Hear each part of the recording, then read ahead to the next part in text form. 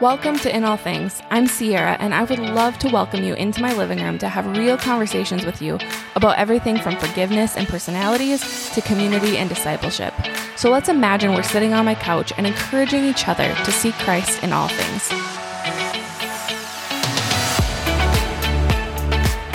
Merry Christmas, everybody.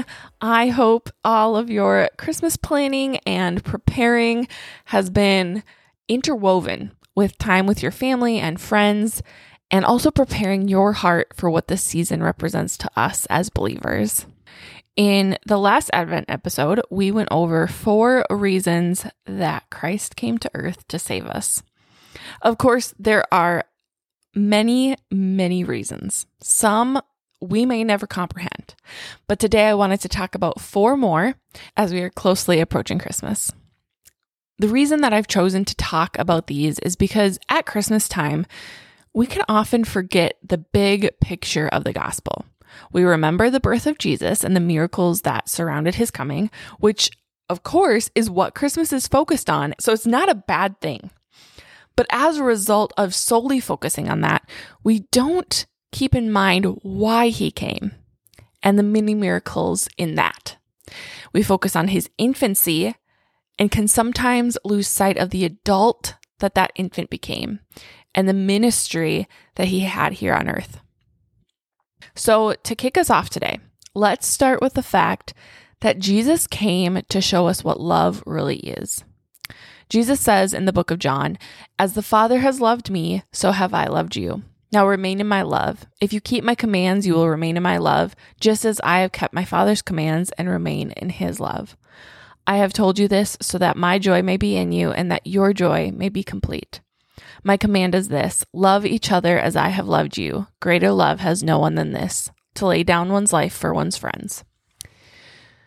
This is exactly what he did for us. He showed the greatest love by laying down his life for ours, and he even calls us his friends in saying so. We read in Romans, "But God demonstrates his own love for us in this, that while we were still sinners, Christ died for us. Since we have now been justified by his blood, how much more shall we be saved from God's wrath through him? For if, while we were God's enemies, we were reconciled in him through the death of his Son, how much more, having been reconciled, shall we be saved through his life? Not only is this so, but we can also boast in God through our Lord Jesus Christ, through whom we have now received reconciliation."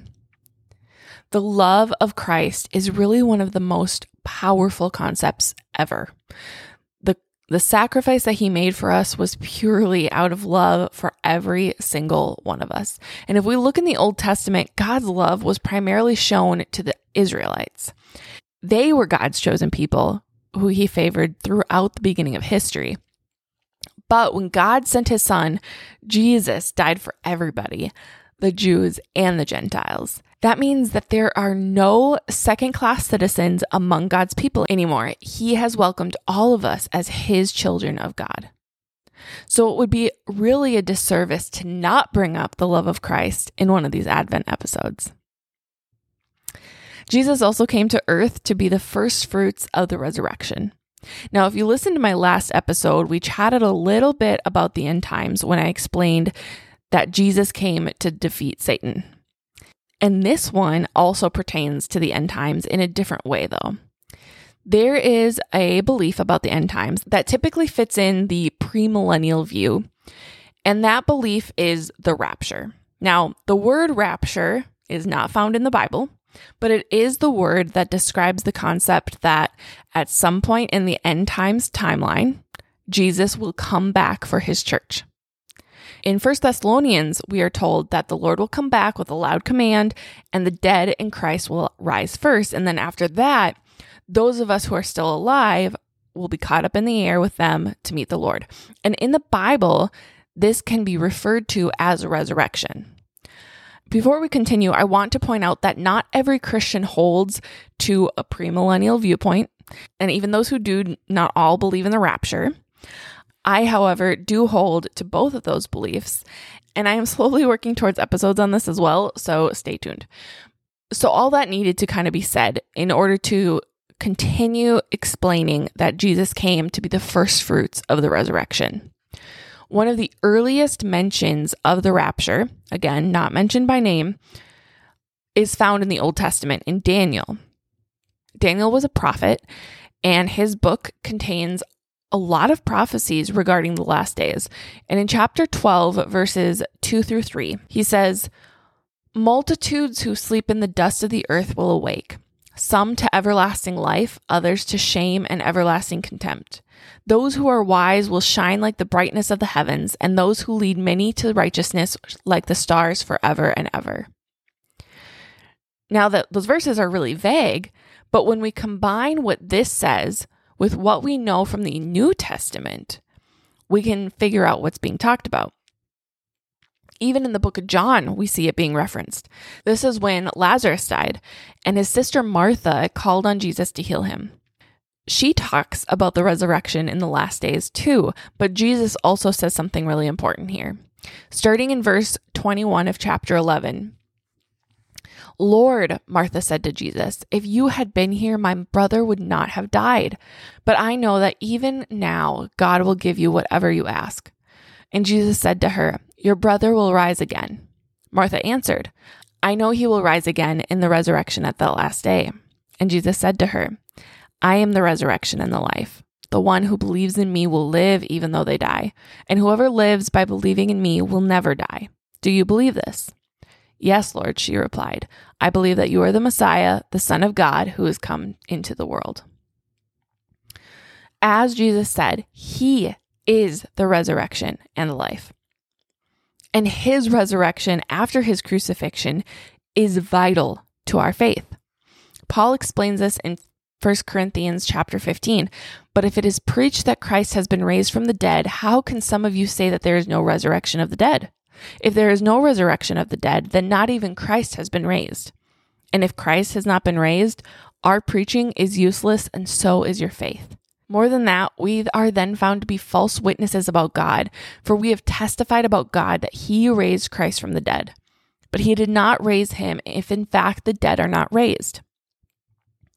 For if the dead are not raised, then Christ has not been raised either. And if Christ has not been raised, your faith is futile. You are still in your sins."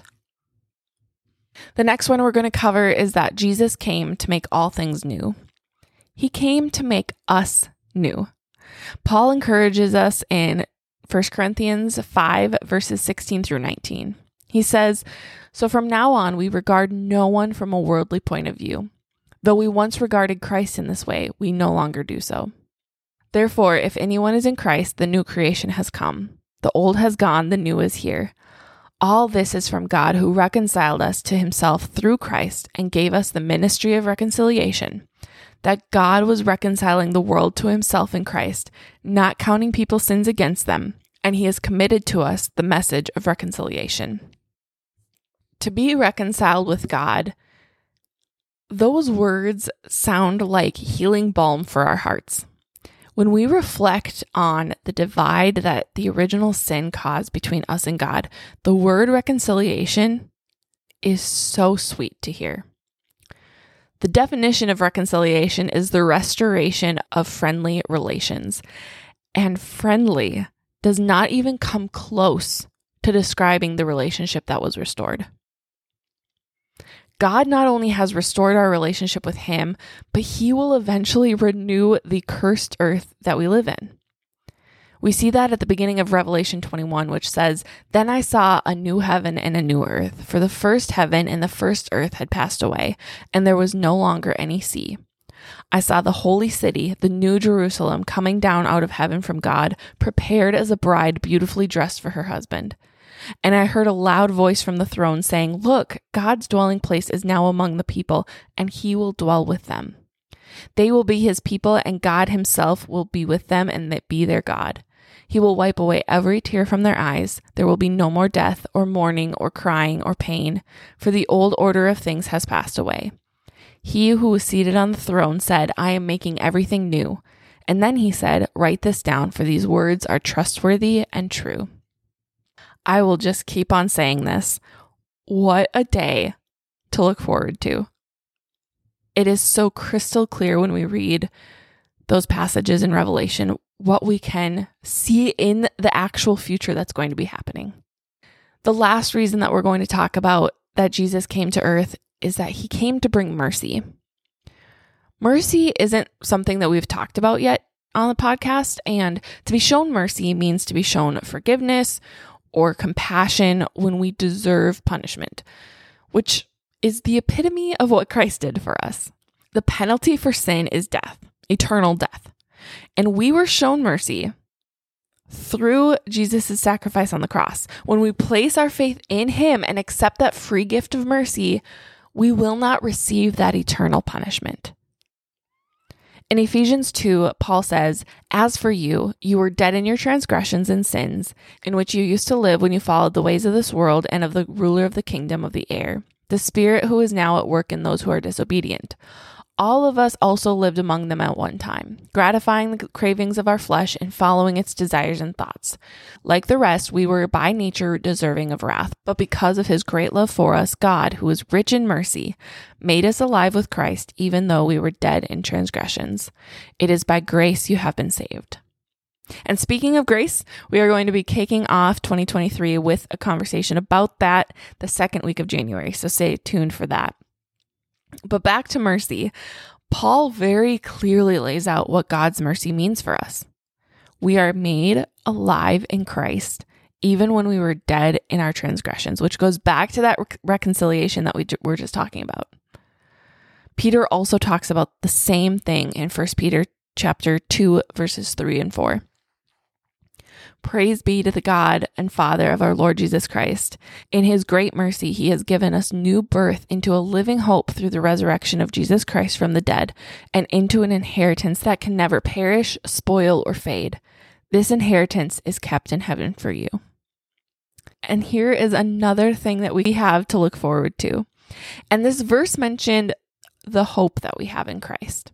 Last Christmas, I did a 4 mini episode Advent series talking about joy, hope, love, and peace. And they are shorter episodes, so they're easy to go back and listen to hear the conversations that we had regarding those specific topics. But regarding this hope that we have, it can be really easy. And I am guilty of this often, to be discouraged by the things of this world. We constantly hear devastating news. We can go anywhere and see that our society is just crumbling and going downhill. And it's easy to forget the hope that we have. Because one day we will all be held accountable. And those of us who have placed our faith in the Lord are reconciled with him. And that is a wonderful hope to hold on to. So I hope in the coming days you are reminded of these reasons that Christ came to earth for us. And I hope that you have a wonderful Christmas and a fantastic New Year. I have some really great topics planned out and some guests that are scheduled that I'm really excited about for 2023. And this now wraps up my second year of podcasting.